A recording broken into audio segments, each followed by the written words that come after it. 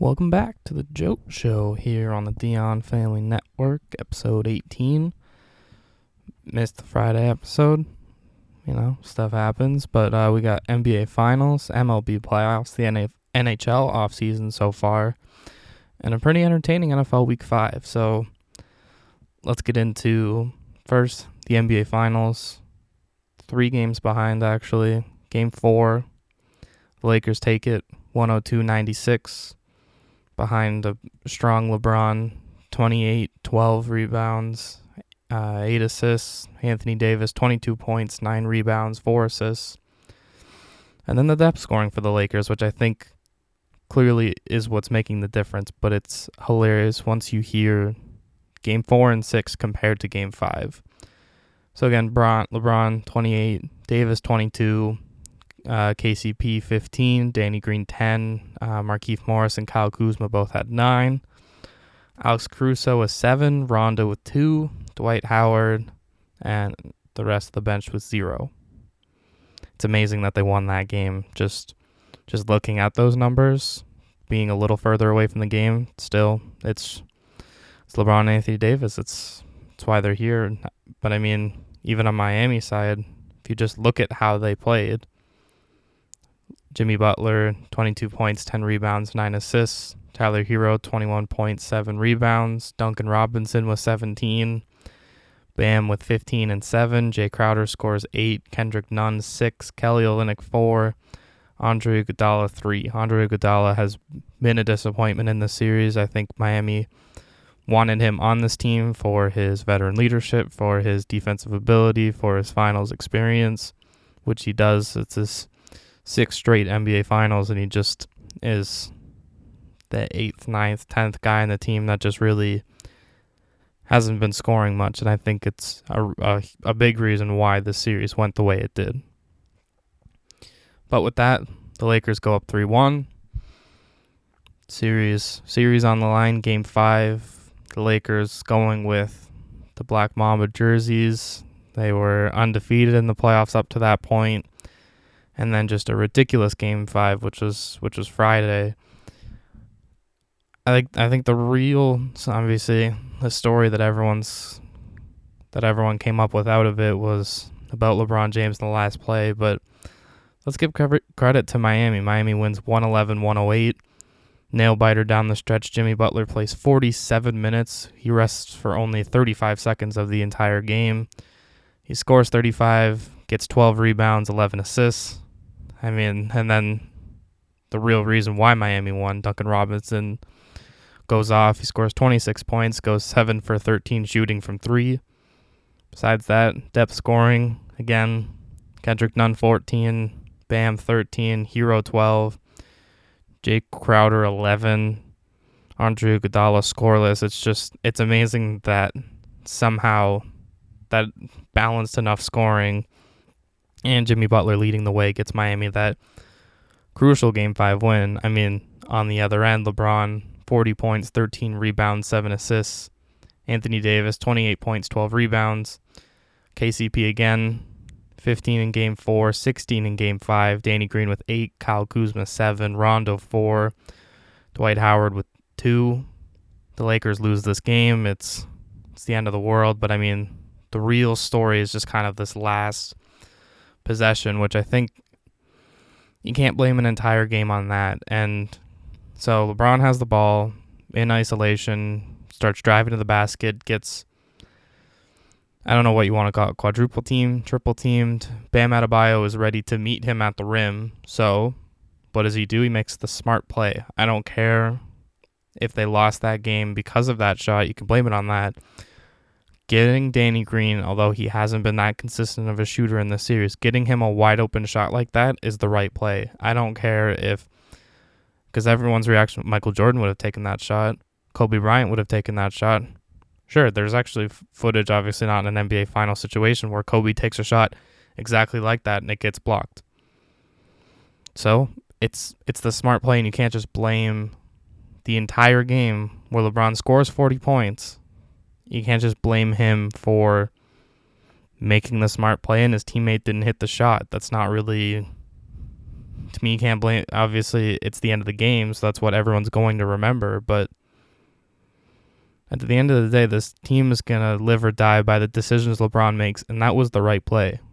No matter who you ask, that's the right play. Miami probably isn't happy about Danny Green getting a shot that wide open. They can say they are now because he missed, but if he made that shot, he's going to be remembered a lot differently. And because obviously at this point, LeBron's at the level where we're not comparing him to everyone else in the league. It's who does he rank with all time. I know Michael Jordan has hit clutch shots. Obviously, he hit the one against Cleveland on the free throw line. That was in the first round, I think. Obviously, he has the iconic push-off, kind of maybe not push-off against the Jazz, which should have ended his illustrious career. He also gave up shots in big moments. John Paxson hit the game-winning shot in the 93 finals. Steve Kerr hit a crucial shot in the 97 finals. Jordan has passed up shots. Kobe gave the ball to Ron Artest in 2010 with the Lakers against the Celtics. Just because you're the best player doesn't mean you have to take that shot. It means the ball is in your hands to make the right play. And more often than not, LeBron makes the right play.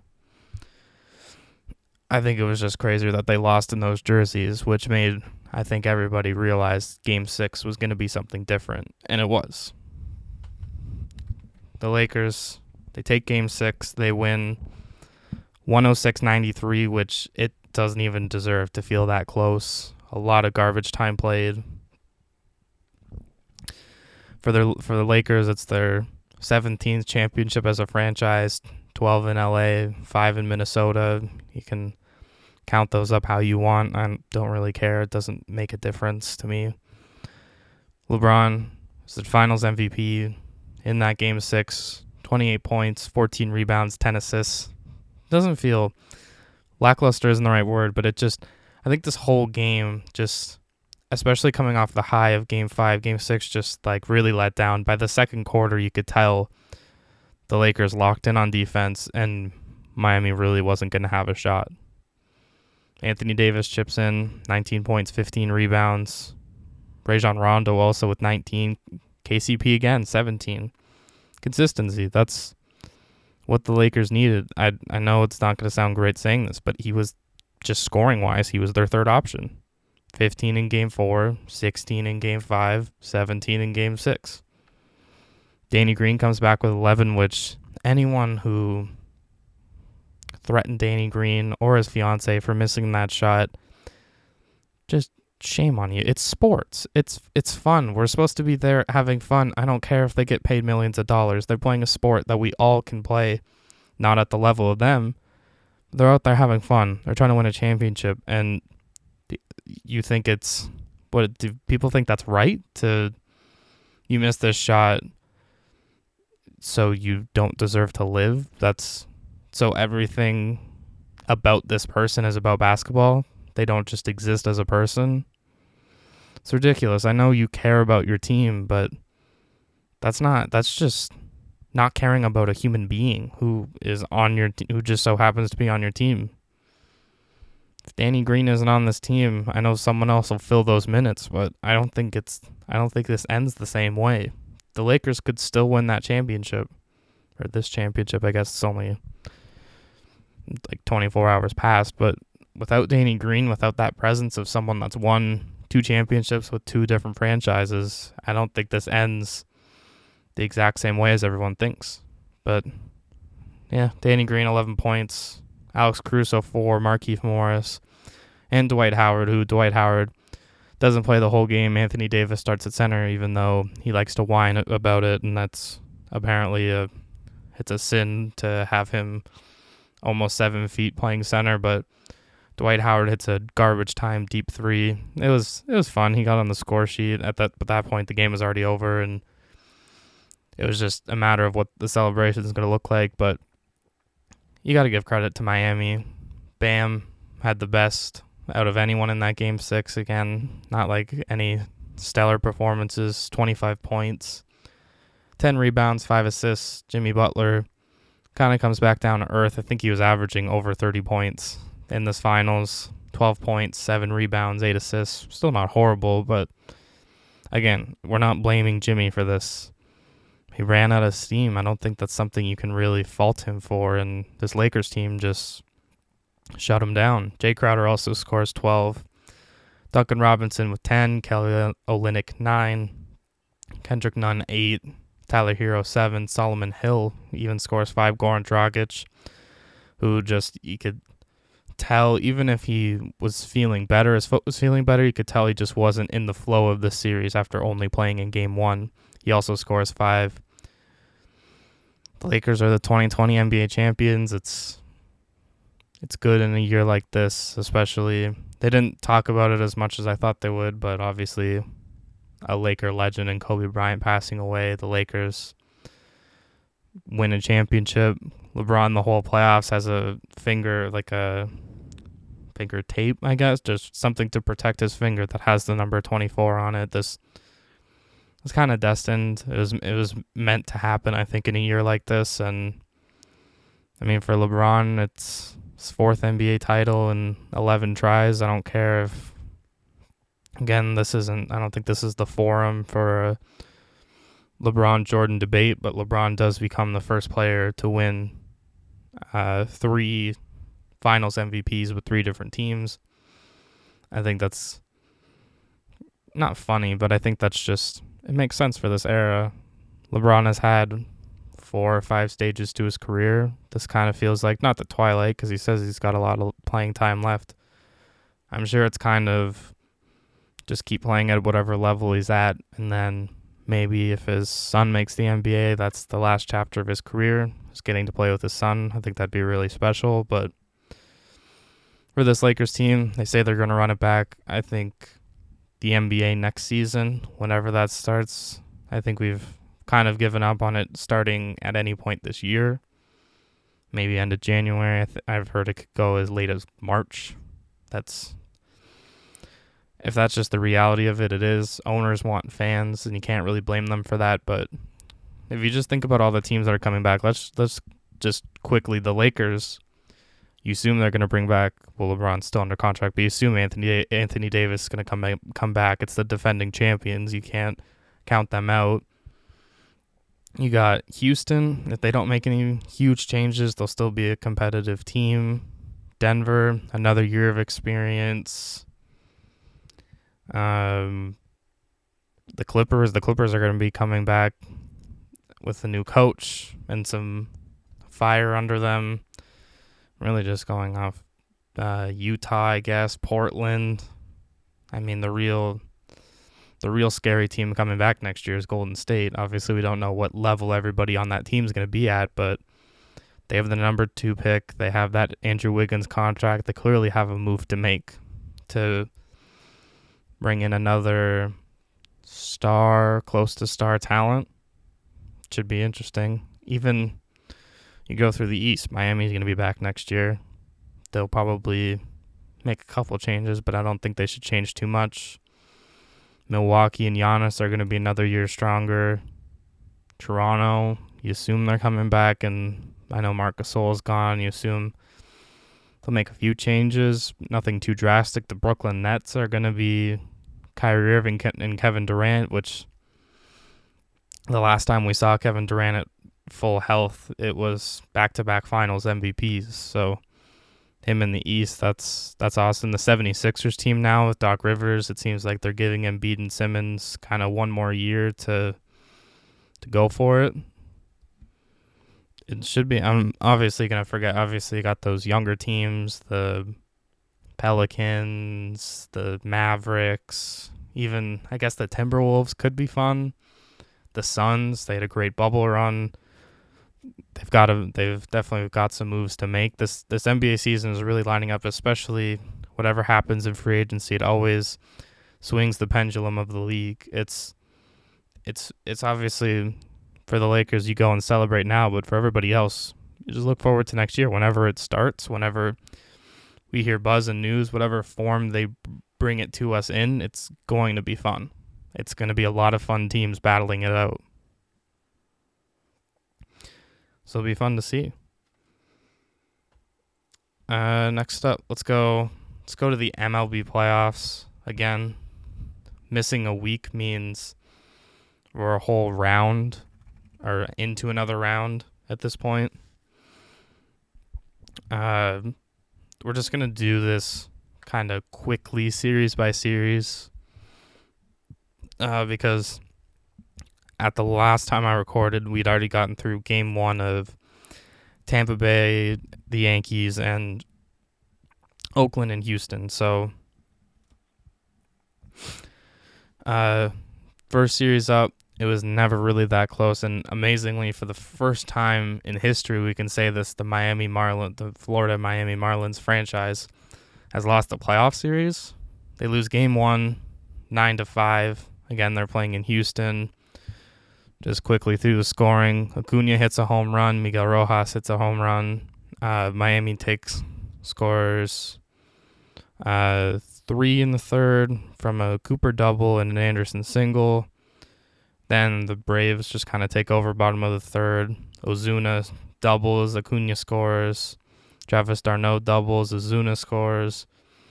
Then the 7th, with Atlanta still down, Ozuna singles, scores Austin Riley and Freddie Freeman just to tie the game up. Travis d'Arnaud hits a home run.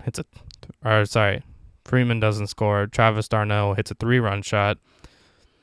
Gives the Braves the 7-4 lead. Dansby Swanson hits a 2-run home run, 9-4. And then Matt Joyce hits a single, scores a run, 9-5 final. Again, for Atlanta, they kind of string together this Max Fried, Darren O'Day. Will Smith gets the win. Mark Melancon with the not technically save, but closes them out.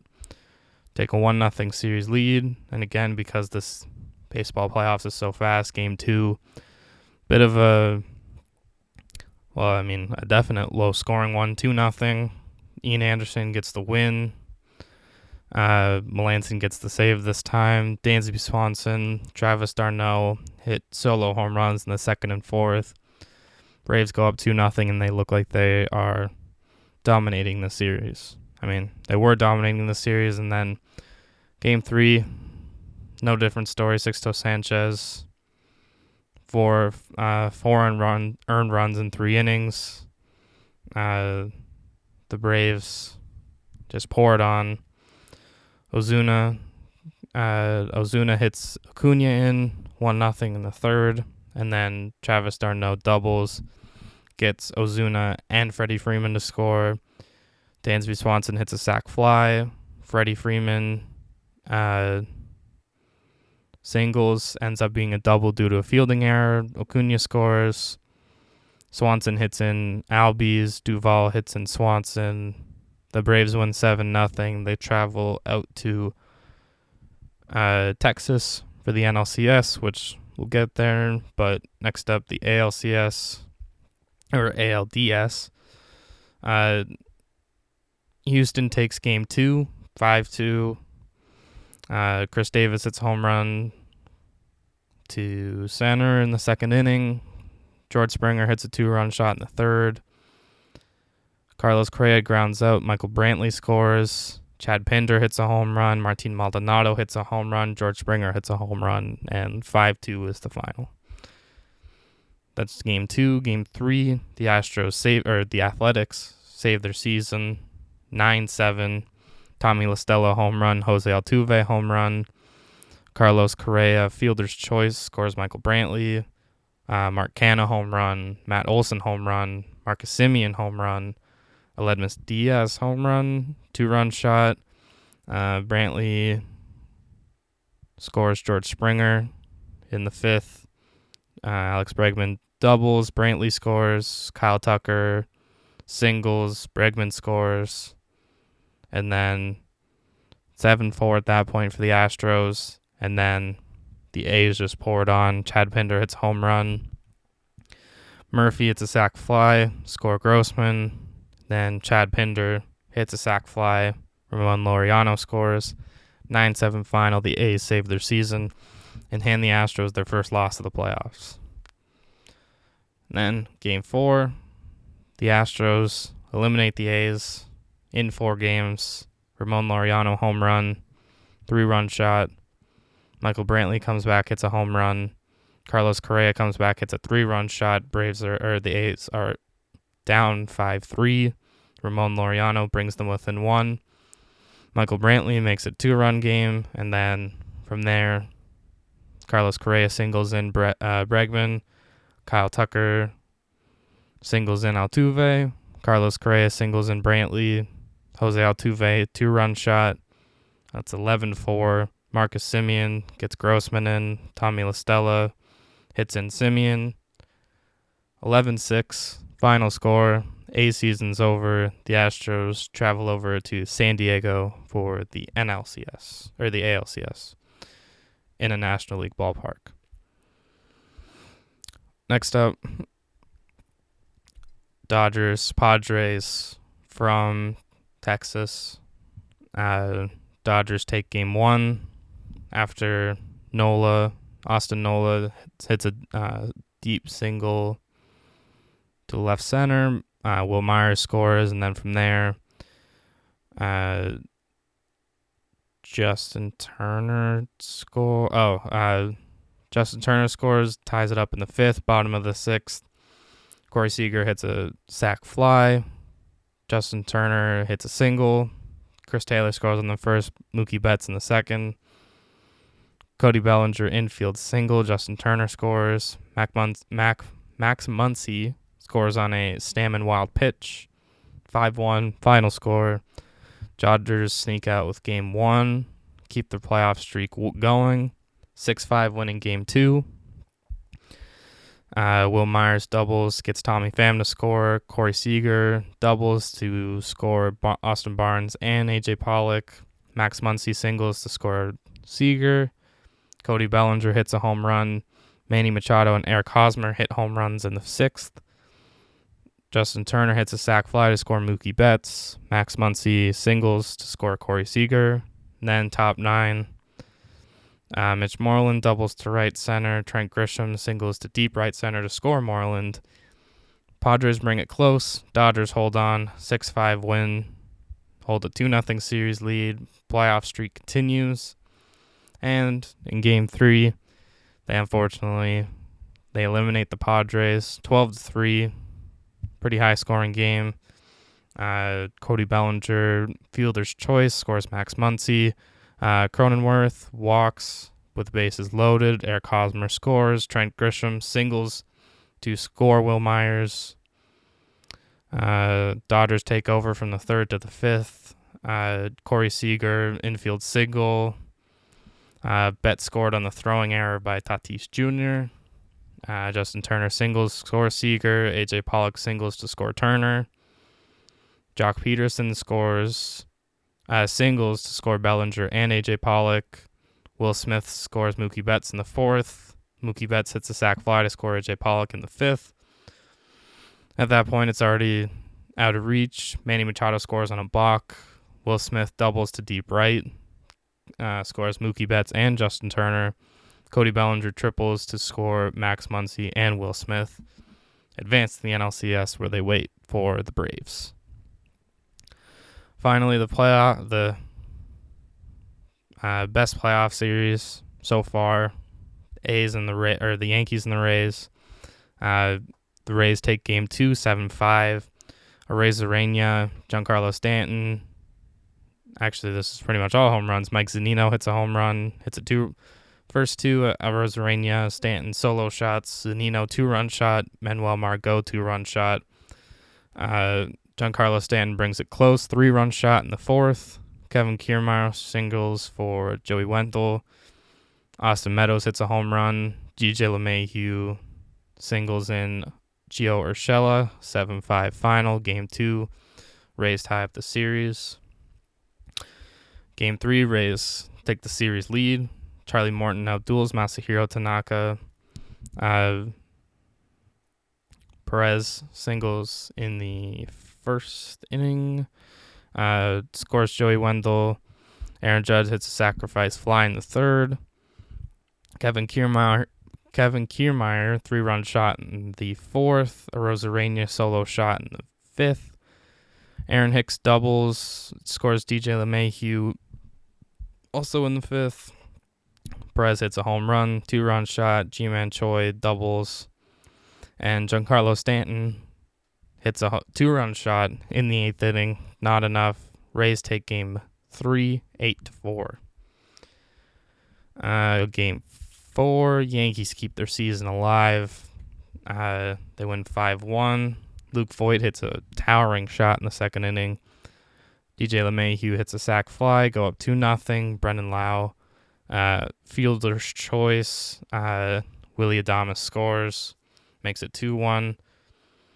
Gleyber Torres, 2-run shot in the 6th. Kyle Higashioka singles in Torres in the 8th, and a 5-1 final.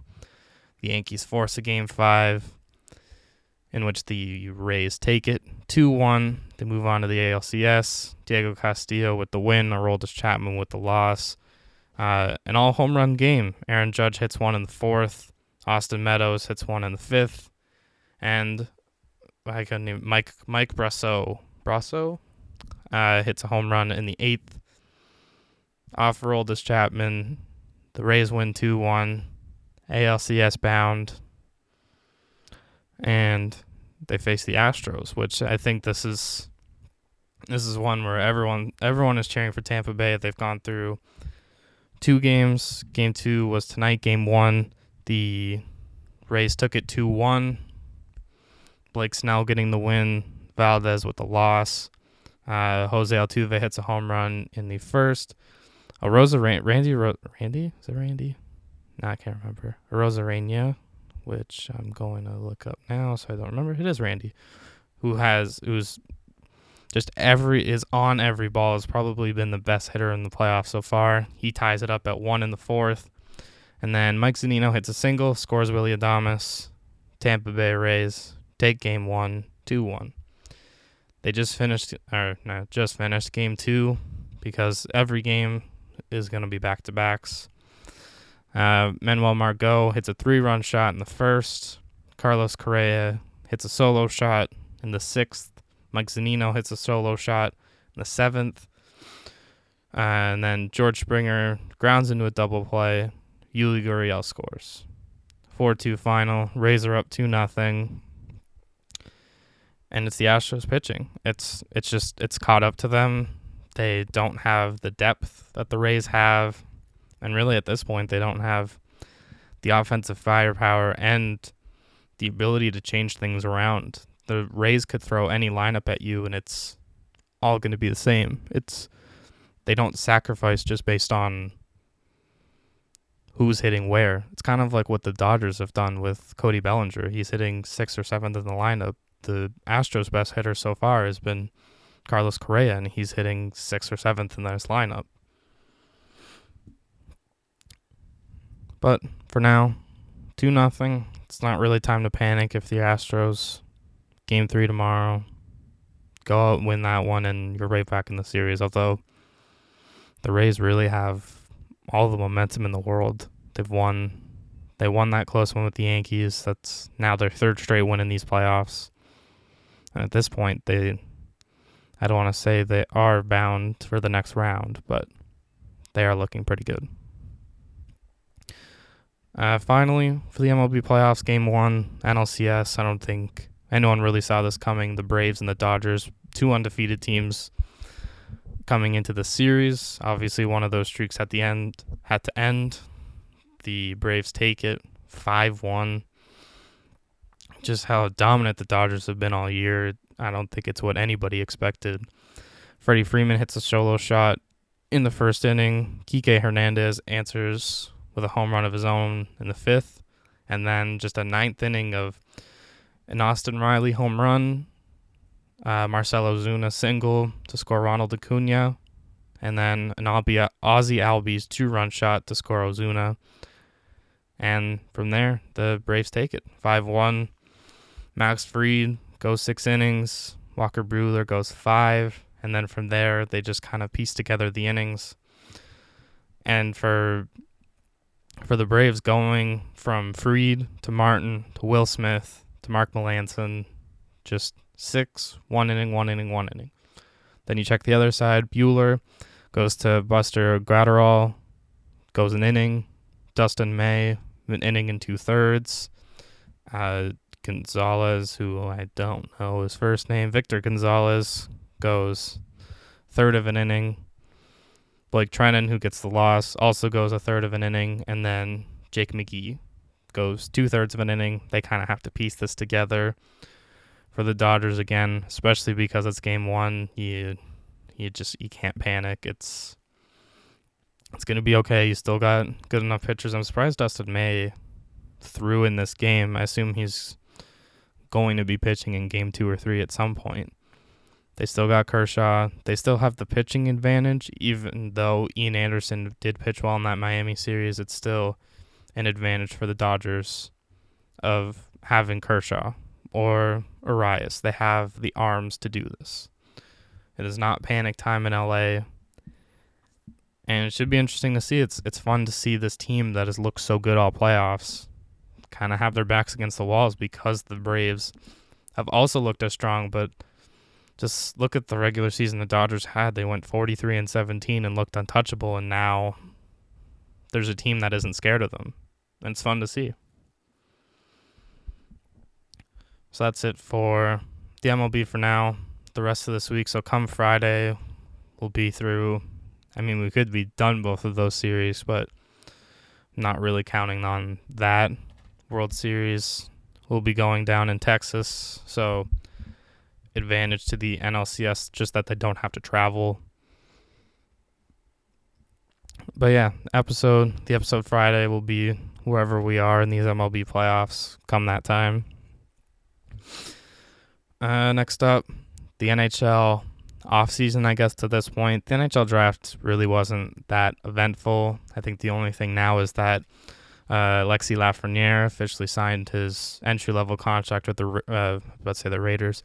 The Rangers, he's going to wear number 13, and he's going to be on this team come opening day, whenever it is. At this point, Gary Bettman said that they're aiming for January 1st, which would be fun. Start the season off with a Winter Classic and a full slate of games. Don't know the fan situation, obviously. We're still a little bit away from that. But yeah, the draft was just more about kind of trading picks, except for, I guess, Matt Murray got traded from Pittsburgh to Ottawa in a very low-risk deal for the Senators. They signed him to, I think, a bit too much money than a lot of people would have said, but, I mean, that's really up to them.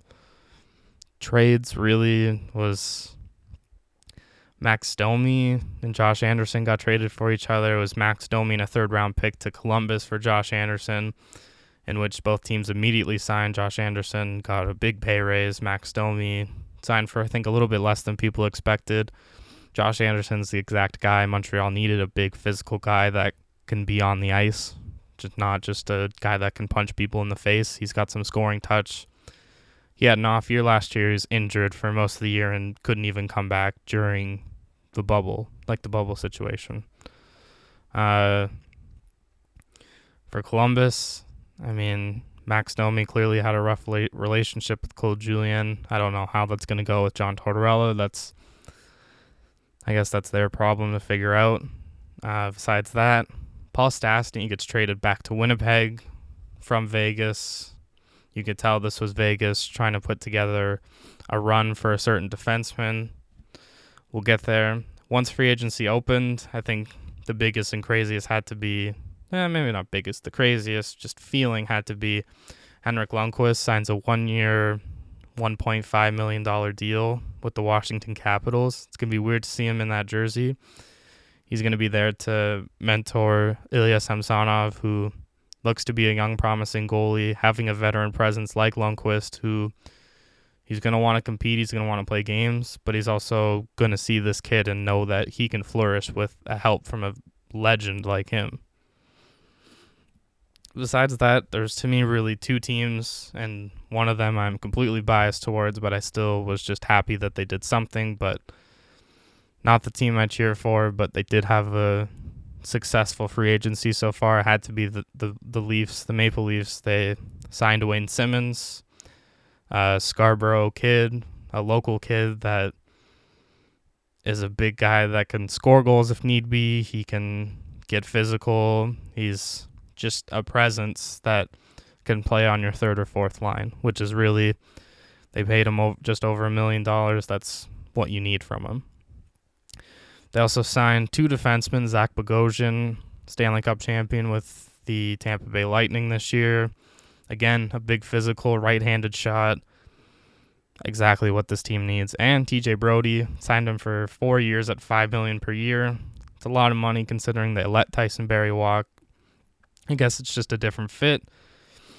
Brody, a pretty successful defenseman in his days with the Calgary Flames, played with Mark Giordano for stretches. It's just interesting to see if one of Bogosian or Brody are the answer for Morgan Rielly's defense partner, which I think after the Leafs thought, we need to get bigger and stronger. After that, it's who's going to play with Rielly, because he had Ron Hainsey, who, all the power to him, he's a veteran stay-at-home defenseman, and then he had Cody Ceci, who was just a wild card.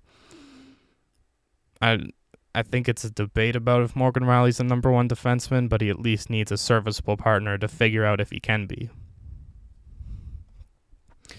Besides Toronto, again, completely biased. I thought Detroit had an amazing free agency so far.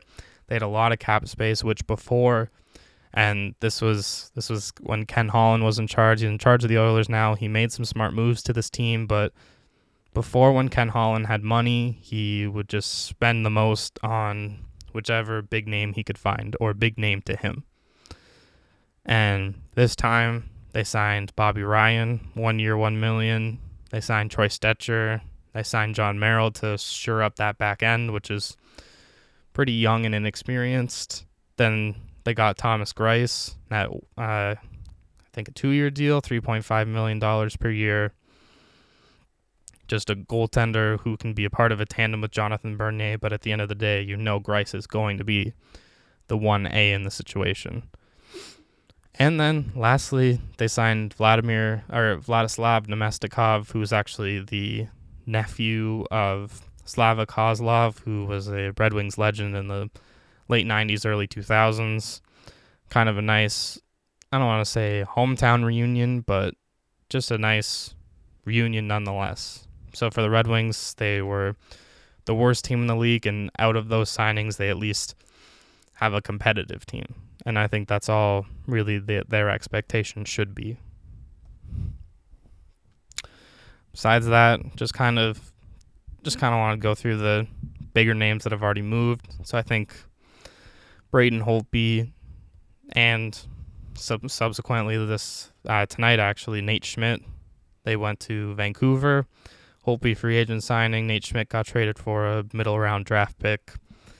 After that, Jacob Markstrom, the former Vancouver goalie, goes to Calgary. 6 years, $6 or $7 million, pretty big deal.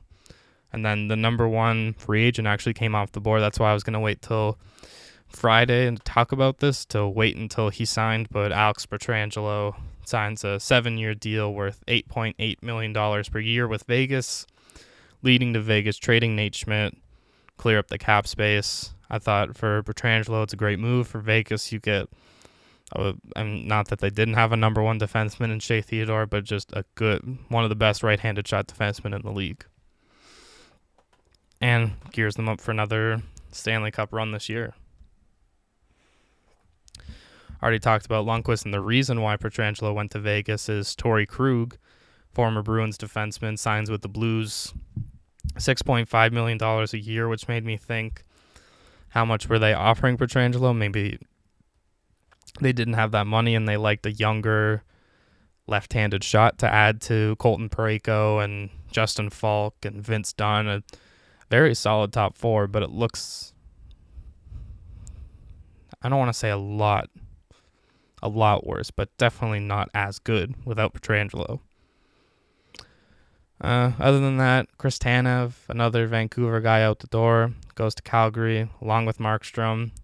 Taylor Hall signs a 1-year, $8 million deal with the Buffalo Sabres. This is their home run shot to Jack Eichel. Here's a former MVP of the league to play on his wing. If they can't make it work with those two, then it's really just not worth it at this point for the Sabres. I don't want to say a smaller move, but to me, definitely an interesting move. Devon Taves, who I thought had a great playoffs in the bubble with New York Islanders, traded to the Avalanche for a couple of draft picks. Tyler Toffoli signs in Montreal, adds a veteran scoring winger to an already fun and young group. And finally, out of the ones to me that at least were, I don't want to say most significant, but just interesting nonetheless, Tyson Barrie, former Leafs defenseman, signs with Edmonton, 1 year, $3.75 million a year. And for Tyson Barrie, he had a great time in Colorado. He had a rough year in Toronto, to say the least. Now he gets to go to Edmonton. He'll probably be the quarterback of the number one power play with Connor McDavid and Leon Draisaitl and really whoever they want to put out there. So for Barrie, it's a pretty low-risk signing. For Edmonton, they get top 4. At least a top 6 defenseman to help this team try to take the next step. So that's obviously, if there's more news by Friday, any significant at least, we'll definitely get to that. But for now, let's go on to NFL Week 5. Thursday night game, the Chicago Bears take down Tampa 20-19. The real two big things that came out of that was Chicago actually hit a late field goal, and it didn't hit off both goalposts, which I think is a huge step up for the Bears. And Tom Brady, incomplete pass at the end of the game that he thought was third down. Obviously, they've gone back saying they knew it was fourth down, but after Brady threw the pass, you could see a moment where he was standing there holding up his 4 fingers, and everybody else knew that the game was over at that point. He was the only one that didn't, and the Bucs have had a really good start to the year. Now the Bears are 4-1, which is hilarious, but it should be interesting for the Bucs moving forward if that I don't want to say that lapse of judgment, but just that kind of mistake, if that affects the rest of their season in some way. Another team in that division, actually two of the teams in Tampa Bay's division faced off. Carolina took down the Atlanta Falcons 23-16. Again, Panthers just keep winning without Christian McCaffrey. The Falcons fall to 0-5 and subsequently fire head coach Dan Quinn and GM Thomas Dimitroff. I think this was a long time coming. I think you need to, for this Falcons team, you're 0-5. It doesn't really look like your season's going anywhere. I think they just need a fresh start. And I think Julio Jones has been missing the last couple weeks, but this team just, they had fun aspirations, at least not. They had aspirations to be a fun team at the very least, and it's kind of sad just watching them. I mean, I cheer for them, so that makes it worse, but I just kept picking against them because I knew they were favored to win this game against Carolina, at least at the beginning of the week, and I couldn't understand why. Why would we believe this team? They've blown double-digit leads. Obviously, they lost to the Seahawks, but just with Dan Quinn, it looks like they kind of gave up on him. And it's too bad, but for Carolina, let's just keep this train rolling. This is a fun team to watch. Next up, another divisional matchup. Baltimore takes down Cincinnati 27-3. Joe Burrow, just a rough game. Baltimore really, really dominated them. There's not really much else to say. Baltimore still solidifying themselves as one of the top teams in the league. Again, they're going to have a Kansas City problem come January, but I think teams are starting to see the blueprint of how you do it. Before we get to that one, it's a former Kansas City coach, which this weekend, Romeo Crennel became the oldest coach in NFL history at 73 years old. And he led the Houston Texans to a 30-14 win over the Jacksonville Jaguars, getting their first win of the year. I don't want to sound salty about it. I did pick Jacksonville because I found out it was Romeo Crennel, and I remember Romeo Crennel because he was a former coach for the Kansas City Chiefs. He was not a good coach, and I've always remember when teams fire their coach, they always come out firing the next week, so I need to remember that. For Atlanta, I don't know if I can trust them anyways, but Jacksonville had every chance to be in this game, and they just kept blowing it at every opportunity. And it's too bad to see, but it's good for Houston because they had a really tough schedule to start the year. Next up, probably one of the games of the week. The Las Vegas Raiders take down Kansas City 40-32. Kansas City scores a late touchdown to make it seem a little closer than it was. Vegas it almost wasn't. Obviously, it's an upset just because of the names, and Kansas City had been on this winning streak going back to the regular season last year. It's definitely impressive. The Raiders' offense looks really good. It's firing on all cylinders. I don't think the Chiefs' defense is that good, especially how good they looked against Baltimore, but the Chiefs look like they've not let their foot off the gas, but they let teams stay in games, and the Raiders just took that game from them. The Chiefs aren't really playing for this anyways. They want to go win a division title and go on another Super Bowl run. That's really what they're here for at this point. Next up, Arizona. They take down the New York Jets 30-10. Good for Arizona to face this Jets team at this time. I guess we're talking about at this point for the Jets, is Adam Gase going to have a job? I think he gets through the season at this point because the Jets just know they're bad, and what's the point of firing your coach if you know you're going to be bad? But for Arizona, it's hopefully for them, it's winning this game means a jumping off point because they have one of the best offenses in the league, at least on paper. They should be competing for a playoff spot, even in the really good division that they're in. Next up, Pittsburgh. The Steelers take down Philadelphia 38-29. Chase Claypool, rookie receiver, out of Notre Dame, and Pittsburgh just finds these receivers every year, it feels like. He scores 4 touchdowns, 3 receiving, 1 rushing. The Steelers almost blew a big lead at one point, but Claypool was the one to put it away. Eagles are kind of struggling, but the door seems to have opened in that division, at least a little bit. Next up, definitely one of the feel-good stories, although the LA Rams take down the Washington football team 30-10. The real story of this, though, has to be Alex Smith. He comes back and plays in a game for the first time in 2 years. He had multiple, I think, upwards of 20 surgery. It could have been more than that. At one point, they thought he could have lost his leg. At one point, people thought he could have died from what happened, a gruesome leg injury. He comes back with his family in the crowd. It's such a feel-good story, and he just gets swallowed up by the Rams defense. It's really sad, but the Rams just looked really good, and especially with that disappointment last week with the Giants, they really proved themselves as one of the best teams in the league.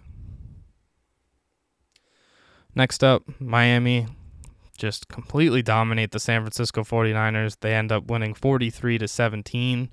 Jimmy Garoppolo plays the first half, looks really rusty, gets rested for the second half, and this game was pretty much over by halfway through the second quarter. It was such a blowout, and shout out to my mom because she picked San Francisco in our eliminator pool, and she was complaining about us because she tied 1 week because she picked the week that Cincinnati and Philadelphia tied. So she thought she should have been winning, and now she has a loss. So tough for her. Next up, Cleveland Browns. They take down the Indianapolis Colts, 2 teams that I do not trust at all. This week I picked the Browns just because better defense, and Phillip Rivers is not that good. Indianapolis had a lot of injuries. Darius Leonard, they were missing their left tackle. I think it was Anthony Costanzo. Browns they look good. Not ready to crown them anything yet, especially that I think they're still the 3rd best team in their division. But They're 4-1 for the first time since 1994, in which Bill Belichick was their coach. So, I mean, that's an accomplishment in itself. Probably the saddest game of the day. The Dallas Cowboys take down the New York Giants 37-34. The game didn't really feel like it mattered. Dak Prescott goes down with a just horribly gruesome injury, which I didn't wish I saw, because when he got up, his foot was kind of, I don't want to describe it too much. It looked bad. I mean, obviously, prayers and a speedy recovery, because not a speedy recovery as if a well-deserved recovery, because that is one of the best quarterbacks in this league, and if the Cowboys don't pay him, somebody will, and that'll be the Cowboys' mistake for letting him go. Sunday night, what a thrilling game. Even the Monday night game, but Sunday night, what a thriller. Minnesota, so close to taking down Seattle, but Russell Wilson, should just start calling this the Russell Wilson podcast, because he's picked him for MVP at the beginning of the year, still going strong. I think it was the end of the game situation, which I think is pretty important. Minnesota, deep in Seattle territory, has a 4th and 1, 4th and inches.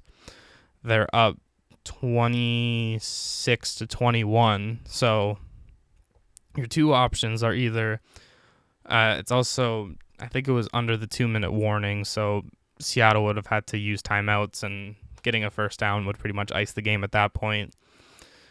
So you either try to go for the first down and ice the game, or you kick a field goal, you go up 8 points, so that if Russell Wilson's going to drive down the field, he has to score and get a 2-point conversion to even push it to overtime. Minnesota doesn't listen to, or I guess analytics and numbers would tell you to go for it. I think if you have Russell Wilson on the other side of the field, you don't mind putting him out on the field if you know he can't win, because there's no way you can score 9 points on one possession. Seattle doesn't, I mean, not that they should listen to me, but they go with the analytics, they go for it, they get stuffed on 4th down, Russell Wilson drives down, game-winning drive, Seattle wins 27-26, Russell Wilson for MVP. Finally, Monday night, it's supposed to be 2 games, Denver, New England, and a whole bunch of other games get pushed around. I don't really know what's happening. It's more of just as I'm watching games and they go, oh, this game was supposed to be in week 6 and now we're in week 11. That's kind of how I'm going to figure it out.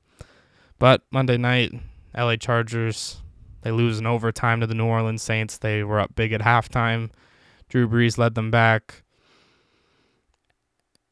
And really, the Saints kick a field goal in overtime. Justin Herbert gets a bit of a drive going, gets a 4th and 7, tries to throw across the middle to Mike Williams. Marshawn Lattimore pulls him down just, I don't even think it was a full yard, just inches away from getting that first down and keeping the drive alive, but doesn't happen. Saints win 30-27. The poor Chargers are 1-4, and they should have 2 wins at least. That's just, they've all been one possession games. They lost in overtime to the Chiefs. They lost in overtime to the Saints. They had a ridiculous Tom Brady 5-touchdown comeback, or not down 5 touchdowns, but Tom Brady threw 5 touchdowns in a comeback win against this Chargers team. This really isn't Justin Herbert's fault. He's been in battles now with Patrick Mahomes, which he found out seconds before kickoff that he was starting. He was in a shootout with Tom Brady, and not a shootout, but he was in a tight game with Drew Brees, in which they had a shot at the end of regulation. It was a 58-yard field goal, but they had a chance to win the game.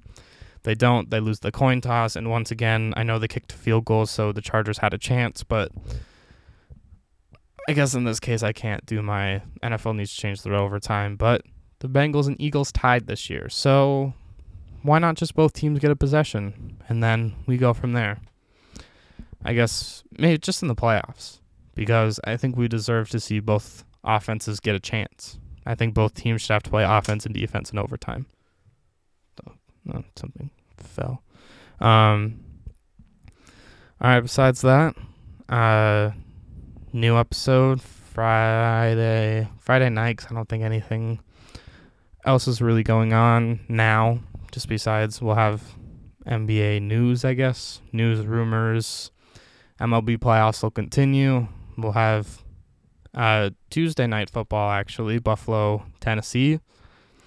We'll have, I don't think there's a Thursday night game now because Kansas City, Buffalo was supposed to be Thursday, but I don't think a team are going to play 2 games in 48 hours. So that game got pushed back, I think, to Monday night now. So we'll have a Monday night doubleheader. So no Thursday night football, but still do a Friday, maybe even an early Friday episode. We'll just have to see. And besides that, we'll see you next time.